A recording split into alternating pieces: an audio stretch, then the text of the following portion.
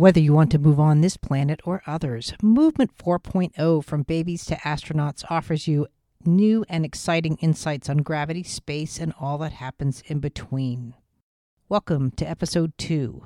We don't fall down. I know many of you do. Try not to. But in general, in this episode, I'm going to be talking about how we organize within gravity and how we don't organize to fall. We actually don't fall, and we don't think about falling and really until it's too late. Welcome to Movement 4.0 from Babies to Astronauts. I'm Michelle Turner, creator of Movement Lesson. Many of you know me from my work with special children. From my clinic in Phoenix, Arizona, to traveling and teaching around the world, I wanted to reach out to you with my new theories of gravity and felt a podcast would be a great way to connect with you. So I really want to thank you for being here for this episode. I want to start out with Sir Isaac Newton. Most of us think about gravity in space as a constant, right? Gravity is always there. It's a constant. But most of us don't understand gravity as far as how it interacts with living beings, right? This is the door that I want to close or maybe open to some of you to start considering that gravity is a movement force and we have to move within gravity just like the Earth does and the sun, the solar system, and that's all done through rotational movement. Now, to learn more about that, that's where you want to start off with my episode 1, where I discussed it in further detail. But when Newton had the apple lie or fall on his head, I should say, he noted that, first of all, that the apple always fell straight to the ground. It didn't have a choice but to the ground. Like it didn't stop in between, obviously. And then coming to realize that this pull, as he put it, was a constant as far as the apple and the oranges and so forth. It's been noted with other scientists. Obviously, Newton gets the credit for this. We all fall at the same rate. Now, I'm not saying I am not capable of falling down. If I were to trip or you were to trip off of something, yes, we're going to fall and we're going to fall at the same rate as the apple. However, we are going to fall constantly different, first of all, because we are not on an axis point. We're not linear in that sense. Now, an apple is thought to be a living being, but when it is falling to the earth, it's actually in the process of dying, which I'll be getting into. And I really want you to stay tuned with the episode because I'll explain what the actual theory or my 10th theory of gravity is that I'm explaining here. When an apple or if I fall down, we would fall at the same rate. However, what I'm trying to say to you and the apple is we don't organize to fall down. Right now, when you're listening to me, you're not thinking, oh, hold on, I'm going to fall off this chair, right? We are organizing to oppose gravity. And when we do that, falling is really not an option for us. We don't consider it. We walk to the car, we get dressed in the morning, we put the key in the ignition, we grab our coffee cup. All of these kind of actions that we're doing, the actions are not based off of before I grab this coffee cup, I better not fall down. Before I actually hold the coffee cup, it better not fall from my hand. Now, when you are in that stage, then you are my client. You are starting to organize succumbing to gravity, meaning gravity is starting to pull you down. You're losing your rotational movements. You're losing also your buoyancy. I'm going to be going into that in detail with this episode, because I firmly believe that not only do we have gravity, but we have rotation and buoyancy at an equal opportunity. Essence, why do we even have apples? Why didn't they disappear the second they appear? Because they fell off the tree, right? Apples are there for a reason. They're enjoying the environment that they're in. They have the tree before them. They're playing with the tree's buoyancy, the tree's rotation, their buoyancy, their interaction within the three of the realm keeps them still on the tree because they're living. There's a level of buoyancy within all of us, a level of rotational movement as a structure, and a level of that spinning binding force, which is that gravity interaction that keeps us opposing gravity. The same thing needed in escape velocity, but when you're dealing with the mass leaving the Earth, per se, then you need thrust and force because the buoyancy is not there. It's unable on its own to climb to space. But when you're looking at the Earth and the sun, we all play within these principles, and it all starts from when we're wee babies. A friend of mine was asking me, because people ask me questions all the time, especially on infant development, when did her child learn not to fall down?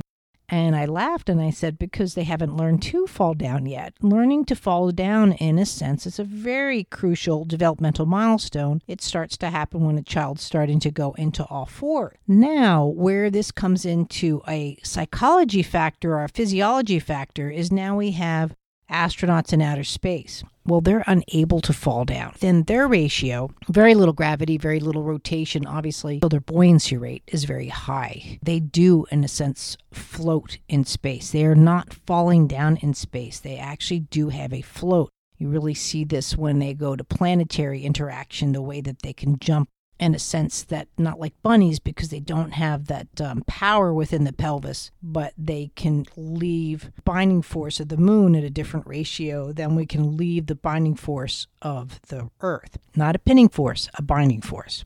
Gravity, buoyancy, and rotation. How do you think of buoyancy? Most people think of buoyancy as a boat floating in the water. There's a buoyancy there that keeps the mass of the boat above the surface of the water. Living organisms reflect buoyancy a bit differently. We do have where the cell can collect and hold oxygen at different rates. What is not looked at properly is how, especially your skeletal cells, do that to rise, right? So if I'm getting out of the chair, right, if I'm not pushing my feet into the ground, and that is not my center of action as I leave the ground, if my feet are pinned in a sense to the ground and I'm pushing away from the ground, you really are having some sort of special needs or you're aging very poorly. Because the organization of standing, first of all, is through the pelvis, but it also goes through the body as a whole. You rise to standing. So there's mechanisms that happen from the birthing process, the subluxation starting of the skull as the baby leaves the mother's body, the regulatory of buoyancy. Now, when this does not happen, this is when you truly have signs of cerebral palsy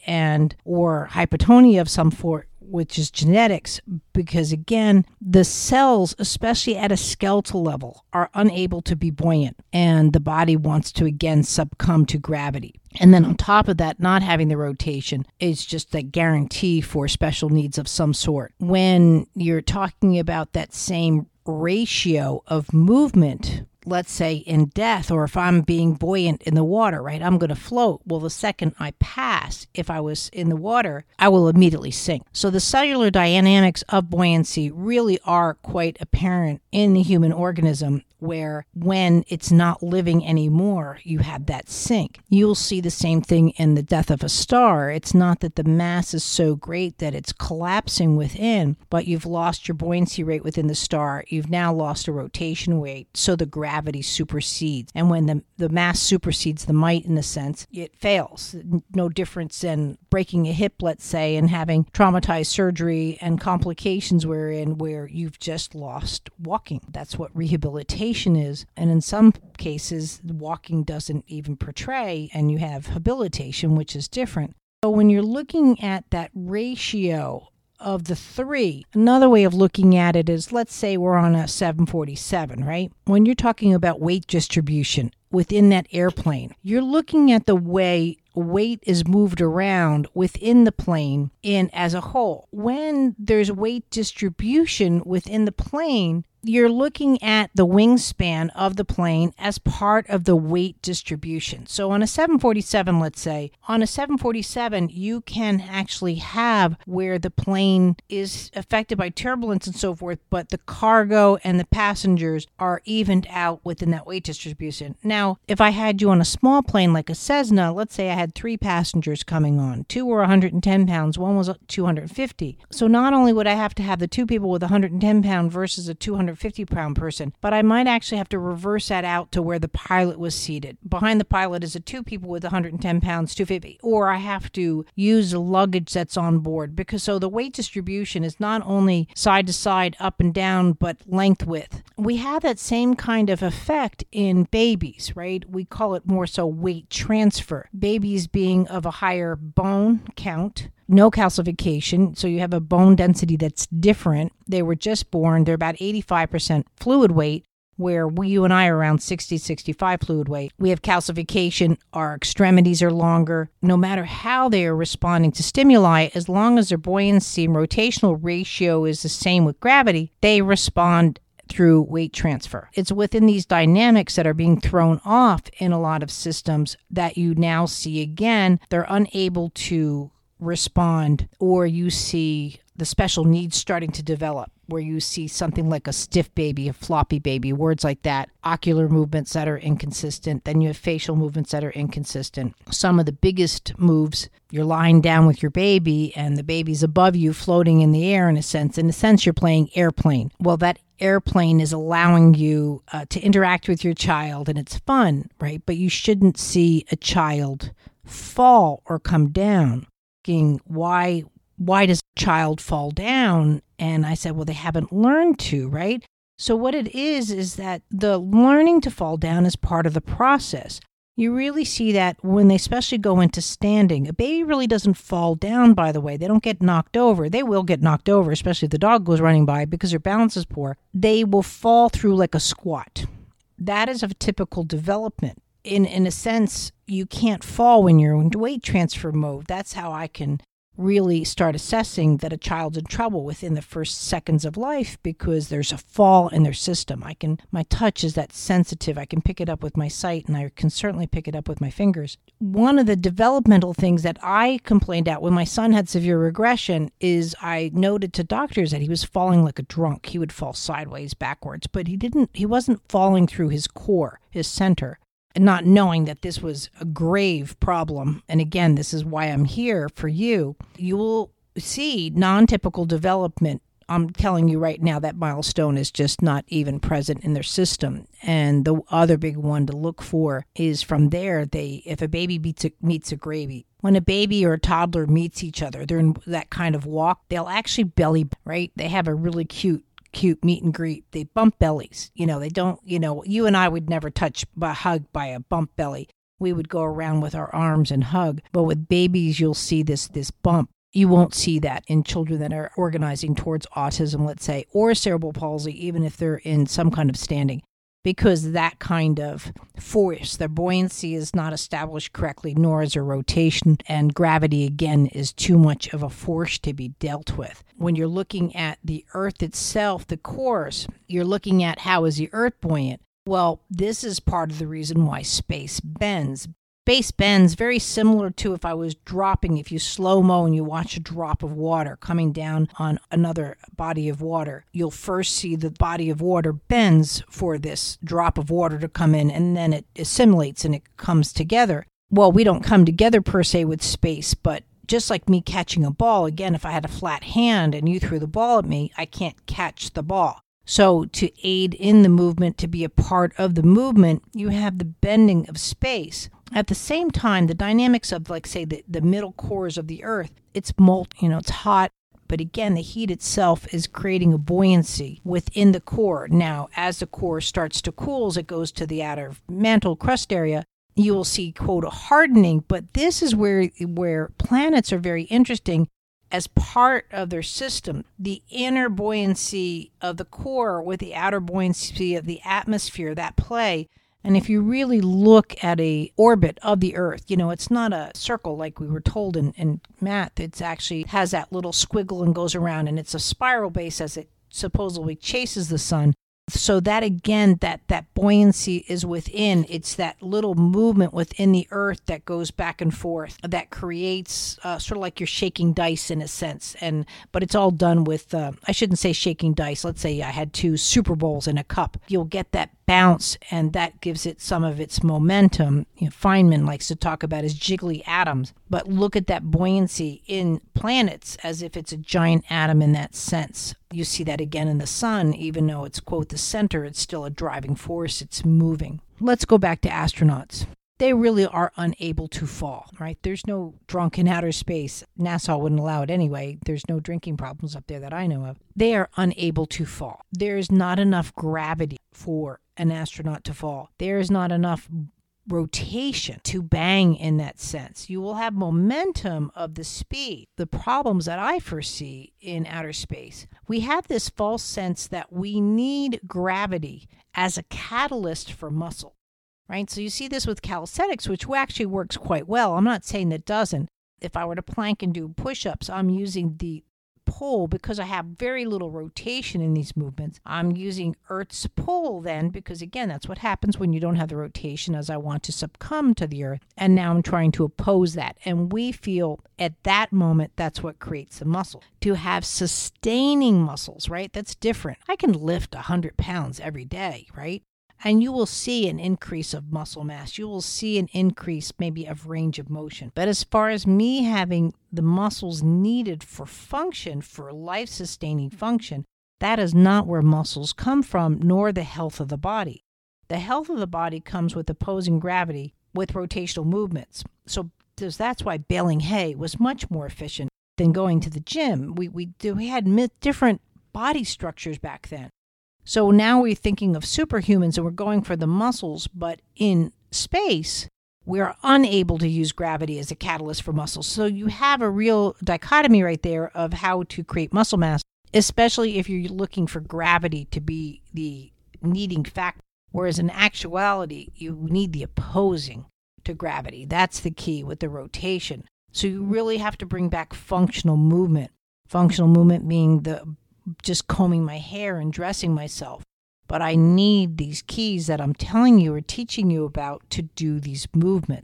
It's much more important to me if someone comes to me wanting to do the dishes, to have a life skill, the functioning skill. That's what our brains feed off of, versus just saying, I want to look like so-and-so and picking any kind of celebrity off the top of their hat. That is not functional movement. That's not going to give you your vitality, that balance, the fluid dynamics that you need to respond to anything. There's an old saying, when a tree falls in the woods and nobody's there, does anybody hear it fall? Trees don't fall. We have forest. We have living beings all around. Trees are really some of the greatest dynamics of everything that I'm telling you. They need the rotation of the earth, and then the opposite, their opposing factor is the wind, the atmosphere, right? You're getting the whole rotation throughout its entire being in opposing gravity. There needs to be a buoyancy. That's the airlift, just like I was telling you about airplanes and so forth. All those dynamics are in something as simple as a tree. However, when there's a buoyancy issue, when there's rotational issue, gravity's going to win, right? And that's what's going to pull the tree to earth. You can say, yes, a tree died because it didn't get water. Well, why did the tree right next to it have enough water? When whatever happens within a system, when these dynamics happen, it's the same for humans. You will start to die. You're starting to fail, I should say. And it all depends on where you are within your movement vocabulary that takes us there. So that's why we don't see just forests just up and falling over. There's a time for everything, and some do get crowded out, don't get enough sun, and so forth. But again, without the sun, then they're not getting enough rotation. So we're taking just a new spin of looking at biological gravity and dynamics within not only our bodies, but the trees, the plants, everything that we need. We have to understand these dynamics if we're going to get into outer space. You do not see a plant suddenly growing out of the ground and just saying, I'm going to fall down, right? It just doesn't happen. It will succumb to gravity when it's failing, but it doesn't just fall per se. There should be those dynamics. Now, yes, you could have a storm, but again, what is the cause? When a storm has too much rotation, right? Again, then there's lack of buoyancy, and then again, the combination of too much rotation and gravity pulls in. You see that with black holes. It's the same kind of dynamics. The rotation within it is superseding its gravitational, and it's got that sucking, very much like a tornado would have. Eye of the storm is more what you're seeing. Again, I'm studying humans way more than I'm studying those black holes. The next time you're going down that hallway, right, and you're thinking about maybe that toothbrush, I really want you to realize that you are walking through gravity. There's nothing in your being, again, at that moment that is saying don't fall down. Now, if there's a skateboard left in the hallway or a Lego left in the hallway, you might start organizing differently with your footing. But I really want you to think about, when was the last time you were even thought about don't fall down? Let me tell you, when you're a child with special needs, or you're someone who's aging and you have had a good fall, you could be a 15-year-old and had a good fall. when you've changed the dynamics within your body. This is why a hip fracture is deadly to a lot of people within the first year. You cannot change our psyche over to don't fall. Can't. Don't fall. Don't fall is one of the quickest aging processes within our body. But again, not having those dynamics at all in outer space, this is why too they come back and they just fall in a sense into the beanbag. Their tongue is falling, right? They've lost the nervous system responses to everything that I'm telling you about. They can't even get up. Their brains are just saying, and it's not about muscle mass. Yes, the atrophy is there, but little old ladies can go to the store with no core strength just fine if they have good balance and they have good rotation, right? This is why I admire people from other countries at their aging process. They have cobblestones, they have sidewalks, they were doing all these things. They have much more skilled dynamics within space, especially with their peripheral vision. You don't see that here. We've paved paradise. I think really that's why our statistics for a lot of, I'm not going to say mental illnesses, but illnesses that affect the brain on a psychological level is a problem, and it really needs to be worked with. This is where you see amazing skateboarders. Now, I'm not telling you to all go right now and go ziplining and just say, hey, I've dealt with my fear factor of falling. That is not what I'm telling you about. When you reach for a cup, it's the organization within the nervous system that isn't about the fall. So when you're seeing a child with CP or someone with a stroke and they're just trying to take a cap off a toothpaste, or grabbing their fork, even what you might think is in sitting, even you might think is in lying down, where they should be completely secure. If their nervous system is organizing around, I don't want to fall, or don't do that, you might fall, the nervous system is just consumed within that relationship. Movement in general, whether it's the astronauts or ourselves, when you improve that dynamics of gravity, buoyancy, and rotation, that's where you're going to improve for your lifetime. It's not so much about the muscle mass, that core strength. It's much more about core movement. This is why standing, it really comes from your pelvis. It can organize all of that. If you're, again, at that stage where you're pushing up off your feet and you're grunting, trying to get up out of that chair, you need to really see someone and work on that, because that's another thing about these dynamics that I'm talking about. There are many people, because they don't know that they're aware from it. There's many people that just aren't aware of these dynamics. This is why I'm doing this podcast, is to start to teach all of you about these different levels of movement. But when someone's looking to move, someone's trying to change the way they move, they have to have a comparison. So that's where also the brain comes in. When there's no comparison, there's no learning, but there's also no arrangement cognitively to change what they are doing. There has to be that comparison of two. So that's why falling comes into play when we're toddlers, right? We're closer to the ground. We got bigger bellies. It doesn't hurt. We've got the diapers. We go up, we go down. It's actually part of our successes. You don't see an infant doing anything masterful within that walking, standing, pre-crawl stage going into a light run. Falling is involved, and it's actually, again, not a fall. It goes into a squat, a pubic bone strike going down. It makes them laugh. We love to jump into water. We love to do these things. We climb over couches. We lose these opportunities as life comes in and we're told to sit down and study at school and not having those movement dynamics. The iPad's not helping. The technology as far as that stationary, because then especially too, we're not going into our spinning milestones from an age like 2.5 to 5, where you're starting to do anything from somersaults to cartwheels, which you have to achieve if you're going into master's level, needed for anti-aging later. We rely on a foundation of movements.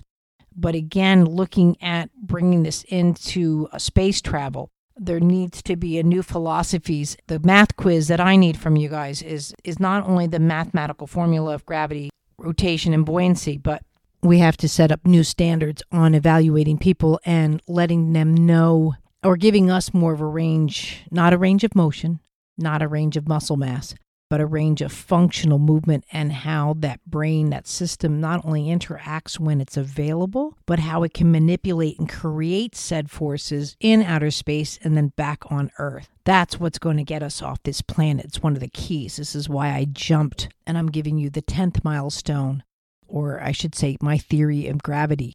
prior to, then my second. I will be jumping around. That's just what I do. A living organism will not just fall down like a board. It will have variations of the response through rotation and lack of rotation with factors of buoyancy that can counter the force of gravity in living being. This is my 10th theory of biological laws of gravity. I hope you really enjoyed rethinking how we move. Remember, we don't fall down. Now, if you found this interesting, more so if you find yourself that you are trying to prevent a fall, please reach out. There's no reason for it. You'd be surprised how much it happens in athletes. This is the part where they're aging. I always say that I can put 2 years on an athlete for their professional career because that's what's starting to happen. The hits get a little bit harder. The falls get a little bit harder because these dynamics are getting, in a sense, thrown from you. And then on top of that, what you think to get better is you add muscle mass to it instead of movement. Movement dynamics are within all of us. They're necessary for our life. They're necessary to be studied. We've got to lessen special needs, and we've got to get us off the ground. Space travel is coming, whether you're prepared for it or not, but it needs to be done within these dimensions of gravity. And I hope you're enjoying this. Please subscribe. I look forward to seeing you next Friday. Have a great week. Thank you for being here. It's Michelle Turner.